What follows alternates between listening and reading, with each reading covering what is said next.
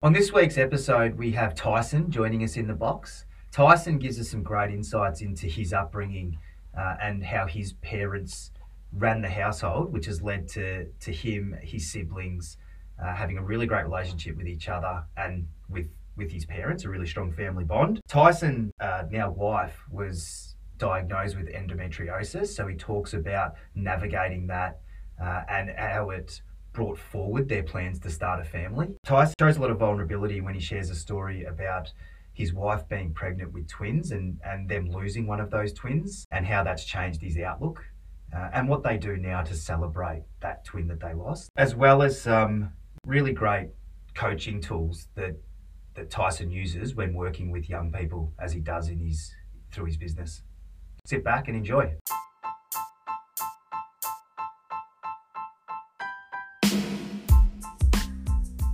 Welcome to Dadfocals, the show where we look at life through the lens of a dad. We're no experts, and we're not here to offer advice. We're here to exchange stories on the triumphs and tribulations of dadding. I'm Sam, dad to 3 boys, Sonny, Van and Otis. And I'm Tom, dad to 3 girls, Bella, Etty and Maeve. Settle in for a listen, with or without your Dadfocals on, and enjoy. Remember, if you have any questions, suggestions, or want to discuss any triggers, you can reach us at Dadfocals on the socials and dadfocals@gmail.com on the email. The links are in the show notes. Let the games begin. We're rolling. Welcome, boys. Episode 12. Tyson Day in the studio. Tyson is a fellow co-worker at Coco in Mornington. Absolute legend. He comes in with a big beaming smile every day, regardless of how much sleep he's had or not had. But Tyson, welcome to the podcast. Thanks so much for coming on, mate. Thanks for having me, boys. Appreciate it. Yeah, it's welcome. An absolute pleasure. Yeah, awesome. How was your weekend, first of all, guys? What were the highlights? What were the trials? What were the tribulations? What were the triumphs? After you, Sammy. Okay, so this weekend, Saturday morning actually kicked off with some Navy SEAL training with Tom, came along. Oh, which cool. which is pretty cool. Local guy, Yep. Obviously American, Yep. just trying to, yes, as a bit of a side hustle. Yeah, And cool. so Tom and I in a group of a dad society, as we call it, and 10 of us went along and got our asses kicked on Macrae Beach. But that was a really good way to start the day, I thought. And It then- was a great start. Yeah. To the weekend. Yeah. And then grab a coffee and something to eat after. Yeah, I think we might try and get him on. He's got 2 boys himself and spoke a bit about the transition from being in the military to being a dad, and I think that's quite fascinating. I think Sammy and I started to try and get the Dadfocals on the beach at 7 a.m. after 2 hours training. And Didn't have the mics with us though, so we cut it short. It's a bit burpy, just like, yeah. oh, yeah, mate, let's go. Don't waste the content. Yeah. No, it was a good start to the weekend. It was got into the garden, and I think I mentioned to you the first thing this morning, Ty. It's always that trade-off. The garden looks great now, but the house was absolutely trashed, and the kids had a pretty lazy dinner as well, thanks to me and me prioritising the gardening. But and then this morning, a bit of a strange one. My 7-year-old daughter, for the first time, didn't want to go to school. No idea why. Right. We'll get to the bottom of it. But yeah, after a pretty rosy morning, she just didn't want to go. And there was floods of tears, and it was tricky. And again, that trade-off that Sammy, we've talked about a lot, ripping off the Band-Aid versus empathy, and what that balance is. And absolutely, you have to go to school in my mind. But yeah, just the trade-off, real tricky one. So stay tuned. We'll get to the bottom of that one. I'm sure have your kids primary school age? No, so I've got a 2.5-year-old daughter Yep. and an 8-week-old daughter. Yeah, wow. So, Well, perfect segue. So I guess I'll just kick it off to say the previous guests that we've had on Dadfocal so far, either Tom or myself have known really, really well. Yep. And Tyson, we say good day in the hallway here at Coco's, but outside of knowing you've got 2 girls, that's about it. Yeah, That's cool. about it. So I'm really excited to have a conversation where it is completely new, and I'm sure it's going to be completely authentic as well. So over to you, Tyson. Let's start wherever you want to start, mate. Your childhood or what it's Yeah. been like the last 8 weeks, wherever you want to start. yeah, thanks, man. Yeah. I think, I'll start with my childhood because I think that's a good kind of insight because I had a really good relationship with my dad, and I was thinking about, like, when you guys asked me to come on and talk about my own story, I was like, I have to highlight that particular piece, just how much of an enjoyable childhood I did have. And my folks always really prioritised both my brother and my sister. So I'm the oldest, family of 5, grew up in, eastern suburbs of in Doncaster there, and great childhood, full of sport, full of family and friends and things like that. And my old man was always prioritised, I suppose, time with us, and he ran his own business, and he was a personal trainer, and then he became like more of a coach and leadership and communication and stuff like that. But to his credit, he worked really hard, but he always prioritised the things. Like I'd struggle to actually think of moments that he missed. So he was around a lot, and always overflowing with love and care. And I think Tom and I talk a lot about the new age dad, and and sometimes use the term sort of super dads, because we want to do everything that the typical boomer did, which was provide and work hard, but then also be really hands on with the kids. But it sounds like your old man was maybe ahead of the curve in that front. Yeah, I think, like, if you look at our family structure, like my mum was, I suppose, for lack of a better term, like the traditional kind of stay-at-home parent. Yep. And she would, again, get all of us to school commitments, cook, clean, like pretty much run the house. And she's incredible. Like, I think back now and I'm stumbling through parenting myself with my wife, and I look back at her and just go, far out, like 3 kids under the age of 5, like that's, and because my old man was working quite hard and being the sole breadwinner, but still prioritising those family things. And I think that's the beauty of working for yourself sometimes, or that's what I learned from witnessing him. You can prioritise your time and where you commit to, and he just had that huge prioritisation of us as kids, and if that was teaching us how to kick a footy, if that was blocking out time over Jan to go away on summer holidays, he always prioritised it. So super parents, sounds like super parents. Yeah, and you say you're lucky. stumbling through parenting, but I'm sure they felt the same. It's the duck on water, isn't it? Seamlessly floating on the top, and the legs are hammering it underneath. Yeah, exactly. But it sounds like you had a really great upbringing. Yeah, I was really fortunate, boys. Like, I work a lot with young people in my own business, and you hear some really challenging stories, and it just makes me extremely grateful for my own experience of having living in a safe, loving home unit. Having sport and community activities and schooling that was really, really supportive, and as a young person I went through my challenges like every young person does, and I just at every time I felt wrapped in love. Like, I didn't feel like I was ever an outcast of the family or anything like that. And I think I couldn't fault it, to be honest. So how do you think and it's beautiful to hear you reflect back so fondly of your upbringing. That's awesome. How did your family, specifically your dad, deal with internal conflict? Great question. He was my brother and sister and I, and probably my mum too, like, it would be very, it would be very common for us to like sit down and have like a family meeting almost. Like, he'd be like, all right, what's going on? And my mum as well, like, they would like sometimes play good cop, bad cop essentially, and go, this is the values of this family. And because he works in like the I suppose personal development, professional development, communication, leadership space, like, he kind of brought those things into our own family unit. And in some cases as a young person that's annoying. But in some cases now as an adult, you kind of go, all right, that was actually really beneficial and worthwhile. And we'd always deal with conflict within the family head on. So they were my mum and dad were very big on being like, if you've got a challenge or if you've got an issue, like, let's talk it out. Let's put it out on the table. And if that was either between me and my parents or between me, my brother and my sister and my parents, we were very supportive of everyone. obviously it wasn't peaches and rainbows all the time. Yeah. I don't think anything is. But yeah, at every point, whether we made mistakes or we, my parents were also big on tough love too. So like, always ensuring that we took responsibility for our actions, safe spaces to make mistakes and learn. So yeah, they were always very supportive, especially when you were going through a tough time. Yeah. Like, let's figure this out together, but it's still your decision. So you like own your own decision as well. So just to unpack that a little bit further, you're around the table. Is it kind of proactive or reactive? Is it let's go around the table and everybody tell us something good and something challenging, or was it, hey, Tyson's dealing with something, bring it to the table? How?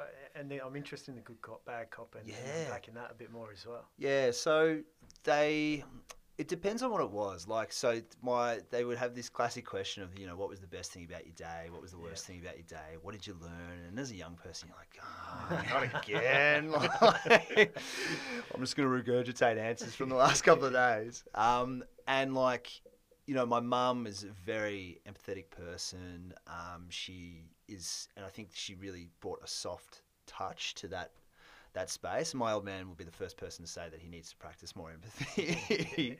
But it was like quite often it was depending on what the issue or the challenge was, they would kind of pick their angle and quite diplomatic too. And my old man, because he was, a coach or still is a coach, he'd ask these questions and you'd just be like, I got no good answer to come back from this, so he's kind of bundling me up like that. So yeah, like and early on they give us pocket money, but you had to do like chores to be able to get your pocket money, and we had this cross system too. So if you didn't do your chores, it would be like there's a cross, and therefore your pocket money would go down. And some people might say, "Oh, that's pretty crazy," but I think for me, it just taught me like the importance of hard work and. Nothing in life is free, and you need to pull your socks up when you need to. So it's a daily occurrence around the table. Yeah, essentially, and that was the other cool thing too. Like we often would have dinner around the table, 5-6 times a week. Yeah. Like TV off, and back then there wasn't that big thing of like phones and social media and all that type of stuff. But everyone would stop, come to dinner, and even if that was like 6 o'clock at night or 8 o'clock at night. A lot of fond memories around the table. Yeah. And interesting that you say your dad maybe would be the first person to say he needs to practice more empathy, but your memory is being surrounded in love for everything. So it seems like your parents struck that balance really nicely. Do you remember the family values? Were they actually named? Oh, geez. I think it was just, the big one was just being authentic too. Like, we were all, we knew each other so well that you could tell when something was bothering one person or another. And my early childhood was like, you felt like a sense of responsibility and like that tough love mentality of like, this is a lesson to be learnt, or, it's not just, it's okay, don't worry about it. It's okay, no, it's okay, but what did you learn? What are you going to do differently next time? Or how can you change this current situation? So, I always felt like they loved and supported us, but there was also that piece of reflection there where it's like, hey, what'd you learn? Like, let's take this and move forward, not just go backwards or do the same thing again. If that makes sense. The tough love one's a real interesting one, and I think everyone's got different levels of what constitutes tough love. Do you have, this is put you on the spot, but do you have an example of where you think your parents consciously went the tough love route? Yeah, absolutely. So I one example, when I was like 18, I went to a private school, and what came with that was differing levels of, I suppose, wealth and money. So there was like some kids when they were 18 rocking up to school with a new BMW, and then there was like kids who were probably in my bracket where their parents worked really hard. Not saying the first bracket didn't work hard, but they worked really hard to put you through private school, and that type of like new BMW when you turned 18 wasn't a thing. And an example was like, when I first turned 18, they were like, we're not going to buy you a car. We didn't buy you a car. We didn't get cars bought for us. It's important that you save up and you do this yourself. And that's one example. And then there was another example in year 11. There was like a school trip, and they said, look, if you really want to go on this school trip, we're going to give it to you as a birthday present and a Christmas present, as opposed to just saying, yeah, it's automatic type thing. Yeah. So they just kind of, from a tough love perspective, they explain their decision, why we're doing it. And then at the time I was like, I just would love a car. I'd just love to go away, it's very first world things. Yeah. But looking back on it, it was a good learning experience. So again, beautiful to hear you speak so fondly about your upbringing and your parents. What are your relationship now with them and with your siblings? Yeah, so probably when so I'd classify my brother and my sister as like some of my best friends. Yeah. You're close in age. Yeah. So I'm the oldest, and I'm oldest to my brother by I think 20 months. Yeah. And then my sister is about 3.5 years, 4 years. Okay. Give or take. So so we're really close.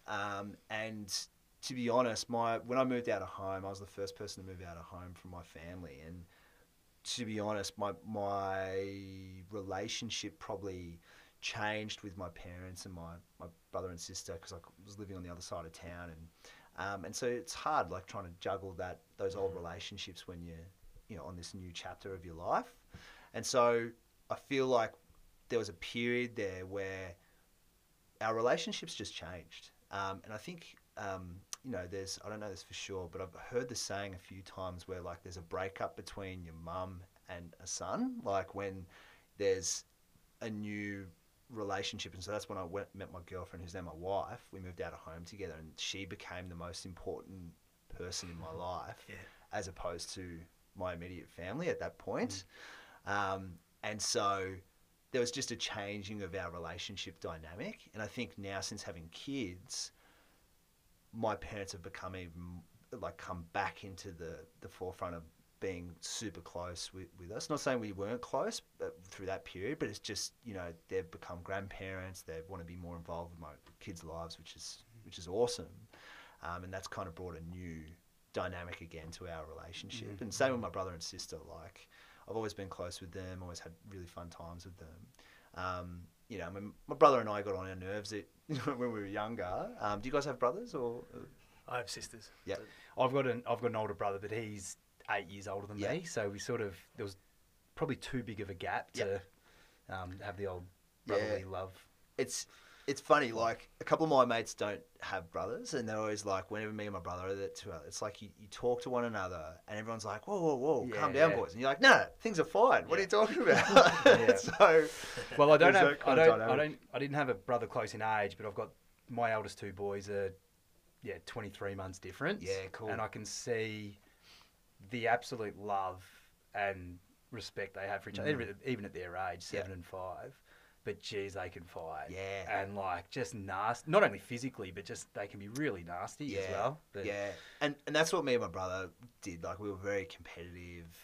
We'd be at each other on, stupid things. And my old man would he'd relish those moments. He'd just be like, all right, boys, you want to fight, do you? All right, let's put the gloves on. I'll referee the match. Like, he was really, and then by that stage, he'd be like, nah, Dad, we can't be bothered anymore. And we haven't quite got the webcam YouTube set up, but Ty's a big guy. Is your brother as big as you? Or? Oh, no, he's not as tall as me, but he's actually got a full head of hair and everything. So I've got a good face for podcast boys. But yeah, it was cool. And it's when you reflect on your childhood like that, you actually go, bro, this is it's pretty special. Yeah. Pretty special. Yeah. And how did everything that you've just told us about set you up for that next chapter when you did leave home with your girlfriend and start to become an adult? I think it was cool because we're really close too with my wife's parents too, and my in-laws, and it was kind of cool growing up because we started to date when I was 18 and she was 17, so it's like school childhood sweethearts, and I got to see a different family dynamic at play, which was still really special. And I I think, you know, when we moved in together, that we had differing opinions around, you know, what the home life and family life looked like, what responsibilities both we had to one another and the house and our space and all that type of stuff. So, yeah, it was cool because, like, we wouldn't, when we saw my parents, it would be like, or her parents or my brother and sister, it would be like a catch up for a day or an hour or so, and then be like, all right, cool, see you guys, we'll see you later. And we'll go back to our own home environment, which was a blend of both her upbringing and my upbringing. But yeah, they were always there when we needed them. Like when we renovated our place, like they were like, you know, come stay with us for 3 months, and that was jumping back into living with your parents after you've been living with them for a while. Yeah, it was an interesting dynamic. But again, both families were always there for us. Like we felt really lucky and really thankful for that. Yeah. Not sure if I answered your question, sorry. No, I'm just kind of interested because I've heard a lot of people say first 7 years of a kid's life, they're attached to the mum. Second 7 years can often be the dad. Third 7 years, that period 14 to 21 is mates. And then if you've done a good job as a parent, they then come back as a 21-year-old in more of in a different relationship. And I think maybe that's what you were referencing in that maybe with the kind of breakup as a mother-son or a father-son or even as brother-sister and more of a kind of friendship. But I guess to your point as well, that when you have kids of your own, that kind of that mother-father, you know, bond kind of almost reties itself, but in a grandparent role. Yeah. When you and your partner, and if I'm jumping, just fill us in. But when you and your partner decided to have kids, is that kind of how you felt? Yeah, definitely. Like I think when we decided to have kids, and there was some challenges around that too. My wife has endometriosis, and so there was a level of uncertainty if we were going to fall pregnant or not, or if she was going to fall pregnant. And so I think when we were thinking about having kids, that kind of was brought forward for me personally, like a lot quicker than I was anticipating. And I think when our family saw that we were like quite serious and we wanted to like have a family of our own one day, they were extremely supportive of that. And, you know, now my mum and my dad as well, when he can, prioritise like, you know, coming down and looking after my eldest daughter and things like that. And yeah, it's a real blessing. And I think when we did decide that we wanted to start our own family, there was nothing but love and support for us, and they were there for us when we really needed them the most too. And, you know, you just, like, you know that saying of like, you know, if something was to happen in the middle of the night, like, can you call someone, like, apart from your family or, apart from your partner or someone? Yeah. And I know I could call any one of my family members, both on my wife's side and my side. So again, feel extremely fortunate to be able to have that level of support around. So with endometriosis, I don't know. Yeah. Do you know, because quite often women find that out when they're in pregnancy. Did you know before? Yeah. So my wife would experience these excruciating cramps, like crippling pain and things like that. And I didn't know much about that whole process, and then she had an operation when she was about 24, I think, 25, and to remove the endometriosis. And that was kind of when the seed was planted in our relationship around, you know, what having kids may involve and what that may look like. And the doctor essentially said, look, once we've had this operation, we're going to go on like it's like a drug called a Mirena, which kind of tricks your body into thinking that you're pregnant, so that endometriosis doesn't come back, essentially. Okay, right. So I'm no doctor, so please, I'm trying to do the best I can. And then the doc was essentially like, after this operation, and you'll be on this drug for 2 years. After that, it's either try and have kids, see how you go for 6 months, and if nothing happens, we need to look at what other options you might have, because you may not be able to fall pregnant. And so when I was 25, 26, 25, and I was 24, I was kind of like, far out. I don't know if I can be a father yet. Like, there's a lot of stuff I want to do. I'm not sure if you know, kids is something that I want right now.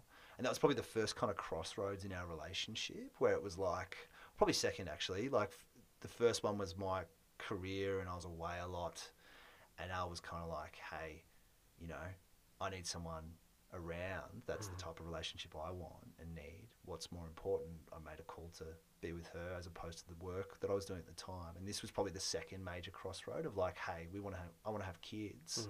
It's really important to me. Are you with me on this? And I was like, oh, yeah, wow, yeah, yeah, I am, yeah, because you know, I love you. So, but it, you know, some people want to have kids at certain ages and things like that. And I was, 27, like 20, 26, 27. And I was just kind of like, oh, you know, okay, I guess we're doing this. Like, and so, yeah, that was like the first kind of thing where I understood what endometriosis was. I understood like my wife's priorities around when she wanted to have kids and things like that. She's a very maternal person. I'm probably not as maternal. And then when it came around to actually, you know, falling pregnant, we actually, like, she went through this journey of Chinese medicine and all these different processes and tonics and, you know, research. And yeah, we were able to fall pregnant when we started trying. And that was when she was 28 and I was 28 and I was 29. Yeah, okay. So, yeah, but I think one thing that I've learned through that process is you can't take this stuff for granted. Like, I'm sure you guys know friends and family who have experienced difficulties with that that type of thing too. Yeah, absolutely. So the first one comes along and everything's good, and the endometriosis stayed away, or if I've got that terminology wrong, no. I mean, please correct me, but everything through that process was positive? Not really. So this was kind of so when Al got pregnant with our first one, Francesca, Chess was actually a twin. So we found out that we were gonna get she was pregnant with twins, and at about the 19-week mark, one of our twins passed away. And when that happens, it's called twin-to-twin transfusion. And what happens is when one twin passes, the blood goes back through the placenta and it puts a shock on the other twin. So through our first pregnancy was quite traumatic because Al was holding, she was holding in the womb like a twin and also a passed away twin as well. And so that brought on a lot of sadness, grief, things that we hadn't experienced before. And I remember the day as if it was yesterday when we found out. We were experiencing the scan and the lady told us, and then every time after that we had like a scan every week because there's a high chance that the other twin won't make it because of the blood passing back through the placenta. And so we had a lot of tests, echograms. There was like a heart murmur that they picked up and all these things that were quite, there was a lot of unknown. And through that process, just doing the best we can, again, without our family support, we would have really struggled. And then in April of 2020, just before COVID, that's when Al gave birth through a cesarean to our first child, first daughter, Francesca. And it was like this weird feeling because it was like complete elation and just complete like nirvana of holding your daughter, but then also like a real level of like grief and loss because it's like we're meant to have two of you type thing, and there was identical twins too, so it's hard to like look at our oldest and not picture another one just next to her as well. So that was a really hard time. Tyson, do you think, I've had a similar-ish experience. Or we've had a similar-ish experience with losing a pregnancy. Yep. How and look, I've touched on it on a previous podcast, but I guess my question is, how have you dealt with that trauma yourself? Yeah. I think it's a good question, and I feel like, I don't know, deep down there's maybe still a little bit there that I'm like processing. And prior to that, I hadn't really dealt with grief like that before, or like I've had really fortunate, a lot of my family, extended family, been part of my life, and I haven't really dealt with much grief prior to that. And I think my tendency is, for lack of a better phrase, like a typical male type thing, to just keep busy, to sometimes maybe suppress that, what's under the surface. And through working with my wife, and prioritizing her, I found kind of comfort in that myself. So being that rock for her, but things like surfing, exercise. I meditate too, so like practicing mindfulness. In 2020, I kept like a journal, just to kind of get me through that COVID piece, because that, I suppose the aftermath of that birthing experience also brought a lot of challenges to our relationship as well. And my wife went through some really dark days. So I think for me personally, I had to like feel like I could control something. So if that was like doing exercise, if that was music is a very big part of my life. So like listening to music and finding meaning in certain songs to deal with my grief. And also I found journaling really, really beneficial in that year, of just like, because I felt like I couldn't share my exact thoughts around what I was going through with my wife at that time, because I don't think that would be supporting her in what she needed. So I was like, I need to just get this out on paper, and talk to a couple of really close friends about that. But again, if I was probably to highlight the specific ways of dealing with it, it would be the exercise piece, some sort of reflection like journaling, and then I was doing like some meditation and just leaning on really close friends too.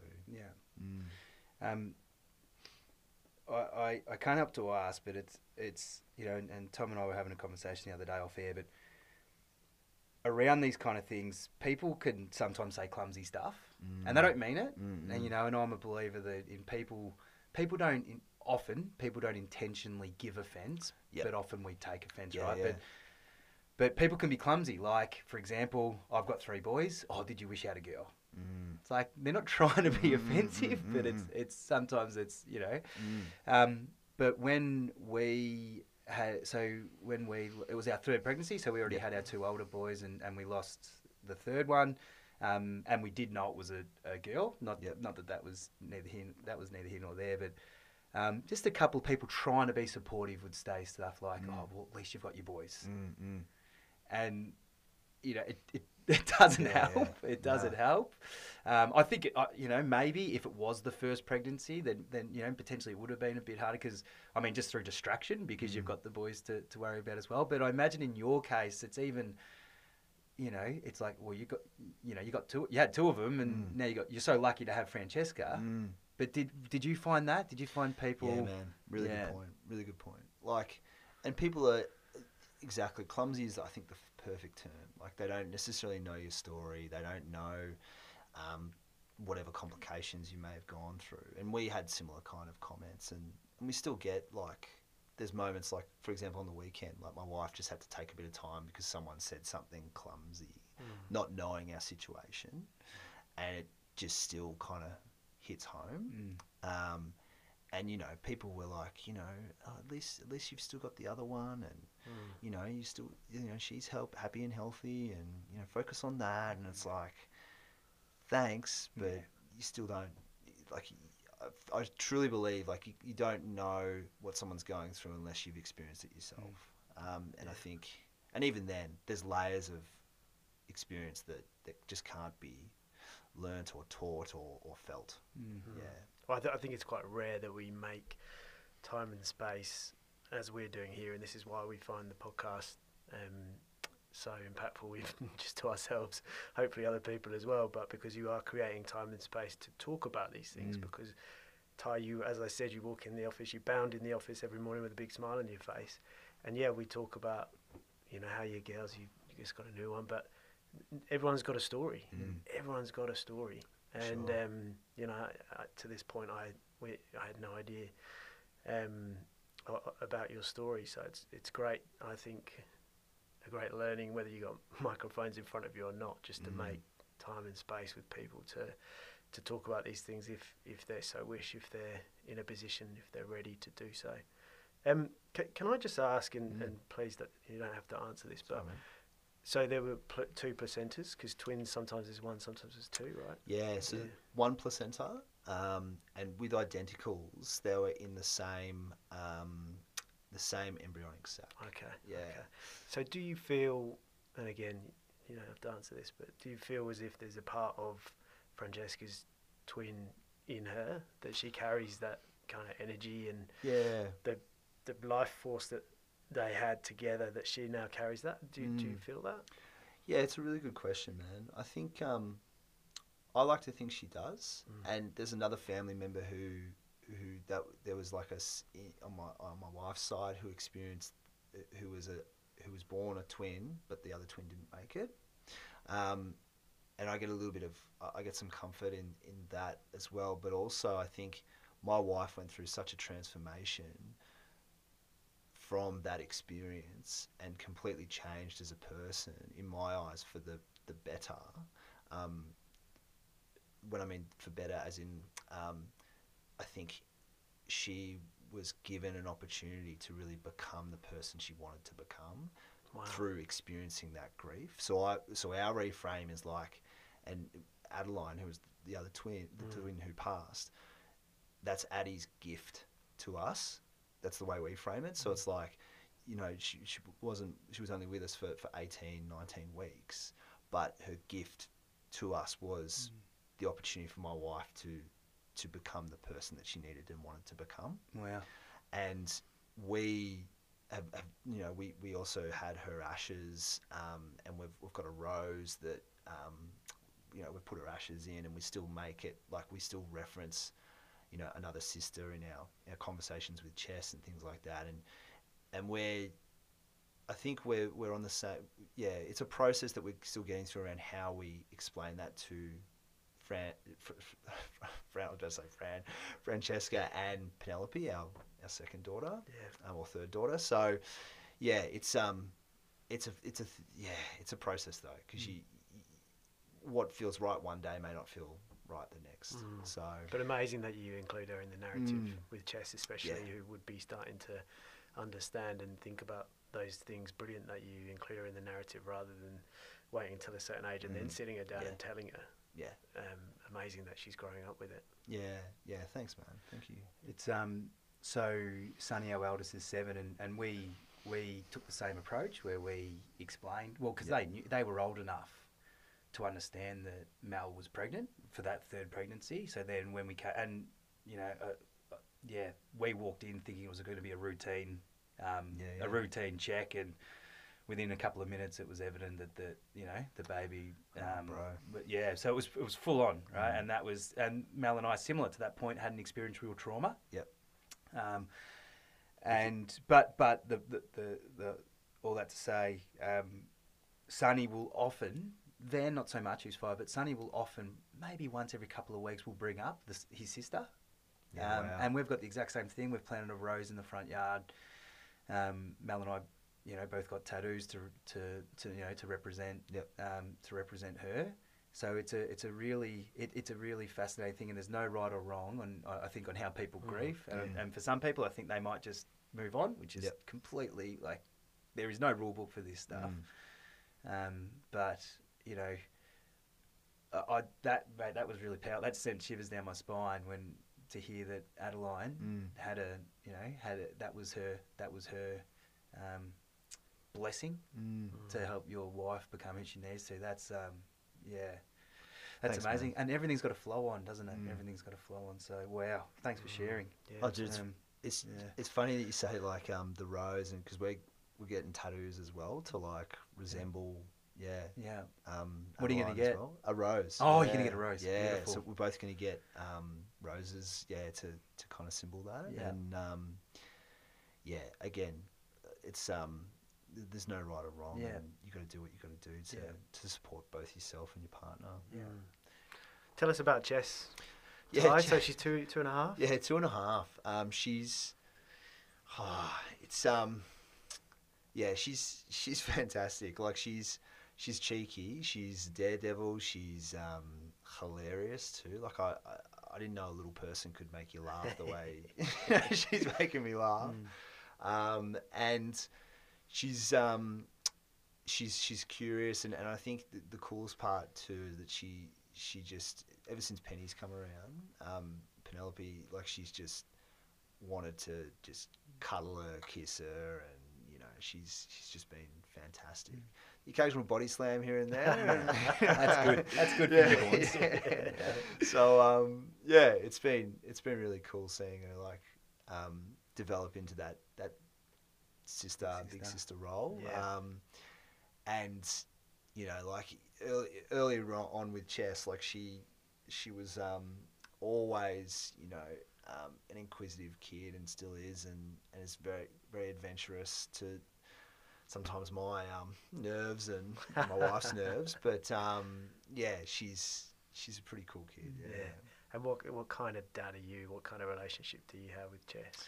Yeah, good question. And I was thinking about this before I came on the show. I was just like, how do I even define? Because I remember when everything unfolded in the lead up to Chess being born, I went to one of those first time dad like meeting groups at the women's hospital, because when we lived in Melbourne, in Brunswick, and you know they were like, oh, what do you want to be known for as a dad, was one of the main questions, and I hadn't really thought about that prior, and to be honest, Chess was probably one of the first babies I ever held. I was never one to be like, hey, can I have a hold of the baby? Like I just kind of sit back, watch, and so yeah, like I think one of the main things that I just try and focus on is just being you know, I want to be the playful, the curious, almost the big kid kind of father. And I just, for a while there, I was like trying to overthink fathering moments and overthink my strategy, if that makes sense. Yeah. And then someone, I think Al, actually, my wife, she just kind of just touched me on the shoulder once and just said, just do what feels right. Like, just back yourself. Because she's extremely, like, caring, maternal. She's like a mother hen. Like, she just, kids just love her, and she's amazing. And I'm like this, like, I'm trying, I think for a while I was trying to emulate her almost in my own approach, and she just, I think, picked it up and was just like, just back yourself. Like, you got this. It's all good. And I think I've just always been, and something I'm going to continue to focus on as Chess gets older and Penny gets older, just being myself, just being my authentic self, whether that's the best in if that's the best in that situation, or it may not be the best, but that's okay. Like I'm a human. I'm not perfect. So, yeah. Well, that's a big part. That's a big part of this podcast, Tyson, is just to say, like, no one's perfect. No one's completely mums, dads, in any title that we hold, right? There's beauty in the imperfection, but just to be talking about it and to normalising, going, actually, there's part of parenthood that I really struggle with, and I don't actually enjoy that much, and that's okay as well. Yep. And I admire how this person can do that, but it's actually not me. Yeah. So I'm not gonna, because I completely agree. When you aren't being congruent to who you are in any situation, let alone being a dad, it just doesn't quite feel right. Yeah. And inevitably, everyone else around you feels it as well. Yeah. So I reckon that's pretty sage advice, mate. Just be yourself. Yeah. Do you think you're and again, this is open to interpretation, but would you say you're a strict dad? Yeah. I don't think so, man. I think strict is it's not necessarily in my vocabulary. Nah. I respect people who bend the rules a bit. Yep. Like I think rules are there to, you know, as a guide. Yeah, yeah. Not necessarily concrete, and I like the fact that Chess is cheeky. I like the fact that when I say, hey, what are you doing over there? Or don't do that. Like, she pushes back a bit. I like that deep down. Yeah.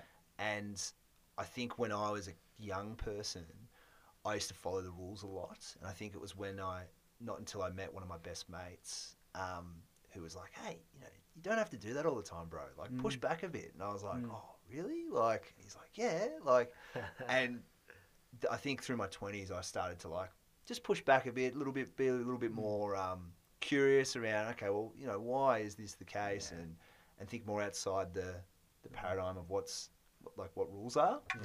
And so I think I don't want to be a strict dad who's like, curfew this time, or, you can't do this, you got to do that, blah, blah, blah.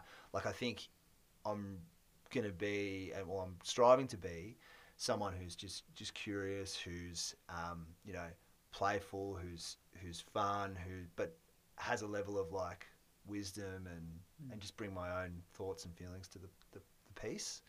Al and I often joke around who's going to be like the good cop, bad cop situation, and I think our relationship, those roles will change depending on the situation. The rules meant to be broken ones, it was a really interesting one and fascinating. And often, the things about your kids that you love, like cheekiness and strong-willed, they do your head in when you're trying to parent them. But I've got an interesting one that I've been doing some internal battles with recently, and it's topical because I went out for a bike ride with two of the boys yesterday. I never wear a helmet when I ride a bike. Yep. But I expect the boys to. And actually, the boys have to. So there's the hypocrisy part of it, which is probably another conversation. But I just think about, like, we just happen to live in Australia, which is a nanny state. You go to Europe and they ride bikes. So you go into Netherlands and everyone's riding a bike and no one's wearing a helmet, right? So it's just a construct. It's just what the lawmakers say we have to do here. The chances of me falling off a bike and actually hurt myself is just as likely I'm going to hurt myself, in the gym or something.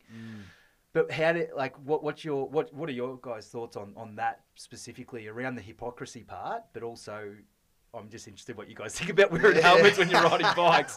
Either going to make me feel better or a lot worse. You're forgetting I founded a road safety charity. Well, that's true. We'll have a conversation about this off air because it could get boring and heated. Yeah. But we'll run with the concept behind your point, and I'll let Tyson answer that one. Look, I think I say to I say to Chess, I go, if Dad's wearing a hat, you're wearing a hat type thing. Like, when the sun's out, or that's kind of my throwaway line at the moment. But, like I take her to the netball courts and she's on her scooter. I'm like, wear a helmet. And I jump on my skateboard and I'm just flying behind her without a helmet. So I think there's a level, for me personally, like, depends where you're going. Like, if we look at the bike case for a second, if you're riding on the roads, like traffic, helmet. But if you're cruising around the back streets and things like that, I personally don't see a major issue. Probably I'll check in with the road safety expert in the room. No. But I think, each their own. I think every day you take a certain level of risk, and it's your decision what risk you take on. Other people might see that as risky behaviour. Other people may not. So I'm a big one for leading by example. So I'd be saying you should be wearing a helmet. So if you're going to enforce, aside from the road safety point, if you're going to enforce it for your boys, I think you should be leading by example. Is my personal thought on that one. Well, every book, every podcast, everyone that talks about parenting is they are going to follow what you do, not what you say. Right. Yeah. So I get that. that. But even like there's all levels of hypocrisy. The helmet one's an example, but I think about our diets. Like I think about how we eat in front of our kids, how we drink in front of our kids, our screen time that we have in front of our kids. I mean, there's hypocrisy everywhere. But there has to also be a level of I am an adult and you are a kid. And there is an element of do as I say, not as I do in certain situations, I think. And their brains are different stages of development to what ours are. So I definitely agree, like the lead by example piece. Like, because on reflection now, I'm like, far out. If I'm cruising around the netball courts without a helmet on and I'm like, hey, Chess, put a helmet on, honey, you might hit your head. It's like, there's going to be a point where she goes, hang on a sec, Dad. There's a double standard here. So, it's a good point. Let's just play a game here. Off the top of my head, let's fast forward 25 years, Yep. right? You're a grandpa. Yep. Sonny's got kids. Yep. Sonny's doing what you're doing right now. What would you say to Sonny? He's riding a helmet, not riding a So bike. he's riding a bike without his helmet, and his kids are riding with helmets. And he's telling them to wear helmets, and they're kicking off saying, "Dad, I don't want to wear a helmet." Well, it's a hard one to answer because that's where I'm at right now, and I'm consciously not putting on a helmet. Yeah. What I the know. listeners need to know is that Sammy is one of the coolest dads at the gates. He skateboards his kids to school, Well, and then just walks back cruising. And what he doesn't want to do is look stupid or mess up his hair with a helmet. Well, This is what's behind it. Well, look, I have to be honest. I fell off my skateboard today. It's the worst conditions to skateboard. And I'm like, It's like a downpour, man. I'm skating on the footpath when it's soaking wet, everything's wet, stones everywhere, and I fell off. So probably should at least have wrist guards on. At the school gate, or No, it was away, but there was enough people around. There's nothing worse coming off a skateboard, is there? And you just bounce. You don't bounce off that concrete. Hey, Tice, you're in the thick of it with an 8-week-old. Yeah. How's it going? How's the inevitable question is how's the sleep? Yeah. Look, I'm again really fortunate that my my wife is at this point the predominant stay-home carer, and so she has, really allowed me to be able to try and get as much sleep as I can in certain moments. But having said that, that's like 6 hours, 5-6 hours compared to like prior to kids. I was like, oh, I'm grumpy if I haven't had my 8 hours sleep. So we're doing the best we can. Yeah. There's moments where you just kind of look at the house, you look at your environment, and you just go, far out, like this is full on, like we're in the trenches here. Yeah. And I don't know about you guys, but like I've got mates who some don't want to have kids, some are on the stages of thinking about kids, some of them are like myself who have 2, others have 1, and so, and we're in our family, we're the first to have kids in our family, so like no cousins or anything at this particular point. And so there's like a level of trying to help people understand where you're actually at and what you can take on and what you can't take on. So I think that's the part that we're finding a little bit hard at the moment, is the balancing act between keeping ourselves sane, looking after Chess too, because the Penny's easy. Like she does nothing. She just sits there, feeds, sleeps. Like it's hard on Al because she has to get up in the middle of the night, feed and things like that. And I try and do a few bottle feeds, but that's kind of easy compared to Chess. She's just like a busy kid. She just wants to do stuff. She, days like today where it's raining, and my wife's at home with both of them, like that's hard. Yeah, like, Real tough. yeah, wet play's tough. Yeah. Have either of you guys, so speaking about, you mentioned Al's doing her best to help support you to get sleep. Have either of you guys ever moved to a different bed during that stage? Yeah, so another person who works here, Vari, she said to me, she introduced this concept to me called the hotel night. Okay. So it's where either mum or dad, or mum or dad, whatever the dynamic is, can say, hey, this is my hotel night. I'm going to go into the spare room and you only wake me up if it's an emergency. Oh, wow. And so Al and I have tried that a couple of times and it's been really good. There was one night where I was on dad duty and I was trying to settle Penny, I think, for 2.5 hours, 3 hours, and I just was getting nowhere. And I was like, So Elle had pulled the hotel card. yeah, Al had pulled the hotel card. Interrupted her hotel night. And I was like, you bastard. this is on the borderline of emergency, I reckon. So I just knocked on the door, and she's like, yes. And I was like, can I Room just service. get a little bit of help here, because I'm out of ideas. Yeah. And then I think it was just the warmth and comfort of Al, and Penny went to sleep like that. And I was like, yeah. but like we've entertained it, but I reckon I could count on my one hand, like the amount of times I've slept in a different room to my partner. Like that's one of the things in our relationship where we prioritize. Like I'd rather if she's sick, and I'm not the kind of person to be like, oh, if you're sick, I'm gonna go sleep in the other room.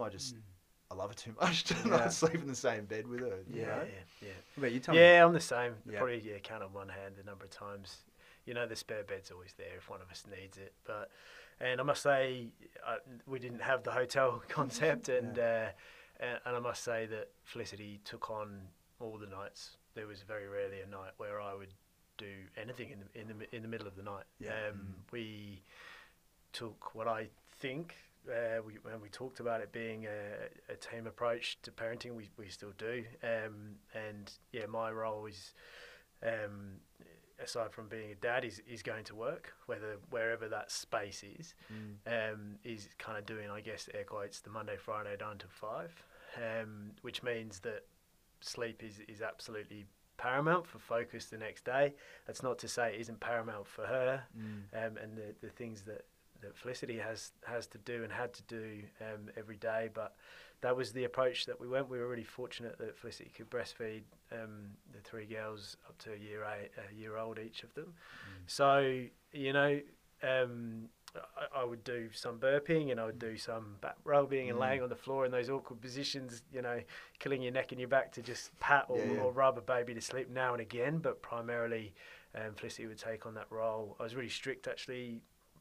4 months and the baby was out of our room because again that place is sacred. That's our bedroom. And well, actually, that's. I'm sorry to jump into it, but that's my next question that I really came to ask you guys is the marital bed, to call it that, and both of your opinions on kids coming in and sleeping with you in bed. And I think this could be a whole podcast topic on its own. But in a nutshell, where are you guys at? If Francesca comes up and is she in a bed yet? Yeah, so Chess is in her own room. She got in there in about it's a bit of a blur, but 18, maybe 14 months. Wow. Yeah. Into a bed at 14 months. Nah, so we have one of those cots that could then be converted to like a miniature bed, and then for her second birthday we bought her a single bed, and it was kind of like a bit of a ceremony. We were like, all right, you become a 2-year-old, rite of passage. Exactly. The walls are off. So she's a really good sleeper. I mean, touch wood, at the moment I think she's going through another sleep regression. I'm not sure if that's possible at a 2.5-year-old, but she at the moment, if anything happens to Chess in the night, that's my responsibility. So Al has Penny, and then as soon as Chess wakes up, I'm a deep sleeper, so Al will give me a nudge and go, oi, Chessie's up, and I'll go, okay, cool. So she won't come up to your room? So she depends. So if she's been upset or she's had a nightmare or something, and she can open the door and come in, she'll come in. And if she does come in, I'll grab her and pick her up and go back to her room. Yeah. We only really let her come into our bed probably about either 5:36 onwards. Yep. So we'll have like morning cuddles and things like that. But to be honest, she probably doesn't. There was a phase where she really liked that, and now she wants to have a quick morning cuddle, and she's up. She's like, let's go do stuff. So we try and keep our bed like our space, sacred place, our sacred space. And at the moment, Penny sleeps in a cot next to the bed, and then there'll be, when Al's doing a night feed, she'll do like a side feed. So she breastfeeds, and then Penny will be like just on the edge of our bed, and then if we fall asleep, we fall asleep. But most of the times we put it back. So try and keep our bed our bed and space. Yeah, absolutely. Oh, it's funny. I remember I'm trying to put my head back in. So my middle one is now 5.5. So probably 5 years ago to where you're at with the second one being 8 weeks old. And I just remember Bella coming to the hospital to meet Etty for the first time and being like, oh, that's cool. Okay, Dad, can we go to the park now? And it's just for them, for you, for Chess. Life goes on. And that's, perhaps Chess is more maternal than Bella. Certainly Etty, our middle one, was more maternal than Bella when little Maeve came along. But life goes on. And when you say your man marking Chess of a night, that I actually I enjoyed the bond with Bella when Etty came along, when our second one came along, because all of a sudden, however amazing our wives are, you know, the love is they've got a baby attached to them, and you know, yeah, the love is doubled, and there's certainly enough love to go around, but there's not time and space and attention as much as there was in the little one. So I think sometimes the elder sibling then looks to the dad, and it's like, okay, now we're on. I can, you know, this is my time. Are you finding that with Penny? It's a really good point, man. Like I have really been able to bond a lot with chess over probably the last 6 months. So like when I was getting to a point where she, you know, playing with chess and, you know, doing all the fun stuff that she does was quite hard being pregnant. And then I've kind of been able to come in and do some extra dad stuff with her. And it's been really, really nice. Yeah. Like even those nights, you know, when she wakes up at 4 a.m. and I hear her go, "Daddy, Daddy," like I'd be lying if I said it didn't warm my heart. Yeah. Like, and a friend of mine said to me, like when Penny was born, they were just like, you know, just cherish every single moment, not just with Penny, but with chess too, because you never know when it's going to be the last of that. Like an example that they shared with me was like, you know, carrying your daughter around. There's going to be a day where she just goes, "No, I don't need to be carried anymore," and then you don't know when that will be. Yeah. And so every time now I'm like, "Do you want to be walked or carried?" She's like, "Carried." I'm like, "Yes." Pick her up and just give her a big squeeze and just try. I'm trying to be really mindful of those moments of just going, right, this is great. Like, that's good. Yeah, that's great. So and just to rewind a bit, Ty, if you don't mind me asking, the decision to, or maybe it wasn't a conscious decision, but after chess and what happened there with Adeline, was it a difficult decision to have another child, or was it? I don't think so. Like I'm just trying to remember back. Like Al and I always knew we wanted to have more than one child. It's a conversation. It's a hot topic at the moment. How many kids we want to have? Probably another podcast episode there. But we were really mindful that we wanted, if we could, have 2 kids or kids close to one another, because we had such good relationships. Al's got a younger sister and a younger brother. There's a bigger age gap between her younger brother and her, so they're hard to be close for them when they were younger people. They're closer now. Where I had a really good relationship with my brother and sister when they were like throughout our childhood, and we just wanted to have that kind of close age proximity where they could naturally do stuff together and not be too far apart from an age barrier, because that was just something that we really valued when we were younger. And my wife, she's got has a really good relationship with her younger sister when they were growing up. Bit harder now just because she lives overseas with her work and stuff like that, but you can still tell when they connect, they've got that like spark that they used to have when they were kids.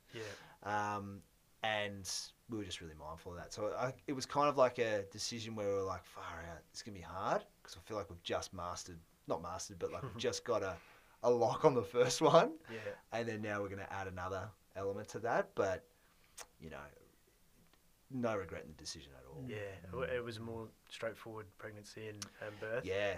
Great that after the endometriosis and everything, you could do that. And exactly, man. So we... compared to everything we went through with chess and Adeline, it was the complete opposite with Penny. We had a natural birth too, a VBAC, and that was something that Al really wanted to try and do, which we were able to do, and no complications or anything like that. Like, you know, when Chess was born, we had like a pediatrician come in, and he was doing all these types of tests and everything, and we're in the public system for Chess, and there's just different elements that go on with that. And then we went into the private system for Penny, and it was just a completely different experience. It was like almost like a holiday. Like we went in and they were like, "Yep, she's all good," and we were like, "Is there any other tests?" They're like, "No, she's all good." And we were just like,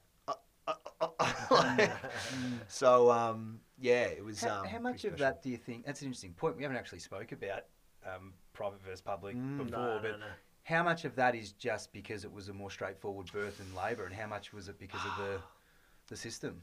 I don't know. Like, I think I'm probably going to say 60-40. So 60% that it was a straightforward birth, Yeah. but 40% too because of the structure that our hospital was able to give. So Right. they were like, you know, very proactive in, you know, when to come in, you know, the checkups, the options, the level of comfort too that we were in. Yeah. And yeah, it was just, I think for us, it was a big one. Yeah. Yeah. Wow. Yeah. Ty, you've touched on you're in the careers game, and I just want to ask you, probably a tricky one with a 2.5-year-old and an That's all 8-week-old, but just to put your professional hat on for a second and provide any advice to our Dadfocalers out there who might have older kids who are starting to think about going into the workforce. Yep. What's some kind of advice for the dads to give to their kids that you would put out there when they're thinking about their own career paths? Yeah, so like as part of my work, I do like parent workshops and things like that with our school clients and stuff like that. And you know, the number one advice I always give is just invite your young person into your career. So like just literally say, hey, these are the challenges that I face. These are the good things about my work. These are the bad things. You know, invite them into your own narrative and what you chose as a young person for a pathway or a first job or whatever that, and kind of share that story. And then the second one is be an advocate. So don't be the driver, be the advocate. So you get a lot of parents who go, my child is going to do X, Y, and Z, or you know they're only going to this university, or you know they have to go to university. TAFE or an apprenticeship is not an option. And I'm always trying to reframe it back to them and say, look, you know, that's all good and well, but you're making decisions for your young person. You're not letting them take the reins of the decision. And I see it on the tail end once they've studied or once they've done a career, and it's a too common narrative of someone like being like, yeah, my parents told me I should do this. My parents said I needed to go to university, and it's like wasn't necessarily the best call for them. What's advocacy look like compared to being... What was the word you used, sorry? An advocate. Advocate, yeah. as opposed to what, though? A driver. A driver. So Yeah. what does an advocate look like as Yeah, compared to so a driver? an advocate, so my definition of a driver is someone who's saying, you know, you're going to study this, I think you should do this because of this. Yeah.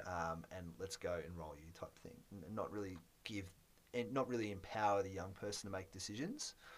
An advocate is someone who's curious, who is, you know, workshops the outcomes with their young person. So they might ask questions like, okay, so who do we know in those areas that you're interested in? How can we connect them? Mm-hmm. Yeah, and kind of be an advocate for them making career decisions. So one of the best things any family member can do is understand what areas the young person is interested in, and then encourage their own networks to get in contact with that young person and to kind of give them a flash in the pan of what their job looks like. And can that work both ways, whether it's positive or negative? For sure. Because I'm just thinking, I did a bricklaying apprenticeship. Yep. And in all, you know, no disrespect to bricklayers, but I got out of there pretty quickly, and, Yep. and I just, Wasn't for you. It wasn't for me. And look, I would probably, if my kids came to me and said, I want to be a bricklayer, I'm probably in the back of my head thinking, don't be a bricklayer. Yeah, yeah. Right? Yeah. So how would you be an advocate Yeah. whilst trying to steer them away from... Yeah, good question. So I'd probably come at the angle and go, okay, why is it that you want to become a bricklayer? Okay, cool. You know, do you know much about bricklaying? And try and understand the level of knowledge that the young person has. And if they're still hell-bent on becoming a bricklayer, I would say, cool, let's get you some work experience. Let's get you some actually experience on the tools, lugging bricks around, you know, on the job. Yeah. And let's chat after that. Yeah. And kind of see where they're at from there. And if they still love it and they still want to do it, then you support Yeah. them. Yeah, I'd personally, that's the angle I'd take. Yeah. If they're still like, yep, I love this is why I want to do it. Yeah. And I think that's the kind of experience that my parents gave me. Like, quite often my old man, it'd feel like I'm writing a business case to him for things. He'd be like, you know, why do you want to do this? Tell me why it is. Like, what do you think you're going to learn? And so I'd try and take that approach of being like, you know, if bricklaying is really important to you, you know, where do you see yourself a couple of years from now bricklaying? Where do you see yourself 5 years from now bricklaying? And you need to, I think parents also need to realise that, you know, in a career you work up to 90,000 hours. Like, it's rich for us to think that you're going to do one thing for 90,000 hours. Like, I'm 33 and I've already had 4 major career changes already. Wow. And so it's just making sure that the young person has the transferable skills and the self-awareness to be able to go, hey, I'm really loving this and this is the reason why, or hey, I'm really not enjoying this, this is the reason why, and how can I turn it around? And empowering them to be able to do that. Yeah. Does that make sense? Yeah, I've noticed it, and I don't know if this is deliberate. I think it is. You're deliberately using the language "young person." Yeah. Is that's a thing, right? Rather than saying kid or Yeah, I think young person just resonates for me more. I'd probably call kids like my own kids. Yeah. I just think young person is a little bit more universal. Yeah. When do you start working with young people? What age? Yeah, so my business probably focuses more on like from 14, 15 to 25. Yeah, okay. And it is your own business, isn't it? Yeah. Arrive and Thrive. Arrive and Thrive. Yeah. Yeah. So we work with schools and tertiary institutes and also individual clients too, like making career transitions and career management and run like education workshops for parents and students really. And how do you, running your own business is all encompassing. How do you find balancing family life, fatherhood with running your own business? You've already touched on the relationship with Elle and that conversation around travelling. How do you find it now you're a dad to young kids? It's really good because it's given me more of a perspective on how hard it is to parent. And I used to think like back when I didn't have kids, like I'd talk to parents and they'd have these concerns. I'm like, why do you have those concerns? Like, just chill out type thing. And then having kids myself, I'm like, far out. These are actually like, it's legit. Like I would have the same concerns. And I think, you know, running your own show, and you boys both run your own show, don't you? It has its challenges and it has its pros and cons, and especially with raising a family. And I think one of the things that I learned from my own parents was like the value of freedom of choice. So being able to go, yep, I'm going to work now or I'm not going to work now. Like I think that's one of my core values that allows me to pick up the reins on parenting if I need to, but also to go, you know, now's a moment I need to buckle down and work. So yeah, I think I've gone a bit off topic there, bro. No, just that balance of running your own business. And it's just time management. Yeah. I think I was talking to you briefly this morning, Tommy, you know, about what productivity is like, and I used to, you know, prior to having kids, I was like, you know, I've got to exercise, I've got to do this, I've got to do that, I've got to get my 8 hours sleep, I've got to work my 10 hours or whatever it is. And it was very one-dimensional. And then now looking back on it, I'm like, yeah, that advice just doesn't work for parents. Like, you just can't guarantee your 8 hours sleep. You can't guarantee that you're going to always get to the gym. And just stuff comes up. Yeah. Like, I was, like, the guy in my office, Kyle, like, this morning, he literally came in for 10 minutes, checked a couple of emails, got a call from his wife saying, hey, I have to go to a funeral. I need you to come and look after our son. He's not well. And he's like, oh, that's what I got to do. Yeah. Like, and I think that's the beauty of working for yourself, is that you get that flexibility. Not all workplaces offer that. But also, like, you know, being able to, you know, be there when on those milestones that you really want to be a part of. Yeah. Tice, what is your number one Dadfocaler tip? Just be authentic. Yeah. Just be who you are. Like, I don't encourage, like, be open with your young person, with your kid or young person about, you know, your strengths and your own flaws too. Like, no one's perfect. There's going to be things that, you know, there's moments where I don't know what I'm doing in work or in parenting or in stages of your life, and just be open and honest about that. I think, because if we try and pretend, it causes more harm than good. I think. Awesome. That's a beautiful tip, Ty, and I really love what you've said I love what you said about Elle kind of tapping you on the shoulder and saying, hey, trust your gut on this one, because I'm a big believer that we're put on this planet to procreate and you know, to trust your gut in that, to really trust your instinct. And I can only imagine that your girls or any future kids that you have will be sat there in 20, 30 years saying some of the beautiful things that you said about your upbringing. You know, albeit I'm sure it'll be a slightly different journey, but it sounds like you've had a wonderful upbringing, and you're giving your girls the same opportunities and the same feeling of love. So thanks so much for your time, Ty. Pleasure, really enjoyed this chat. Yeah, awesome. Thanks, boys. A really absolute pleasure. Thanks, Tyson. Cheers.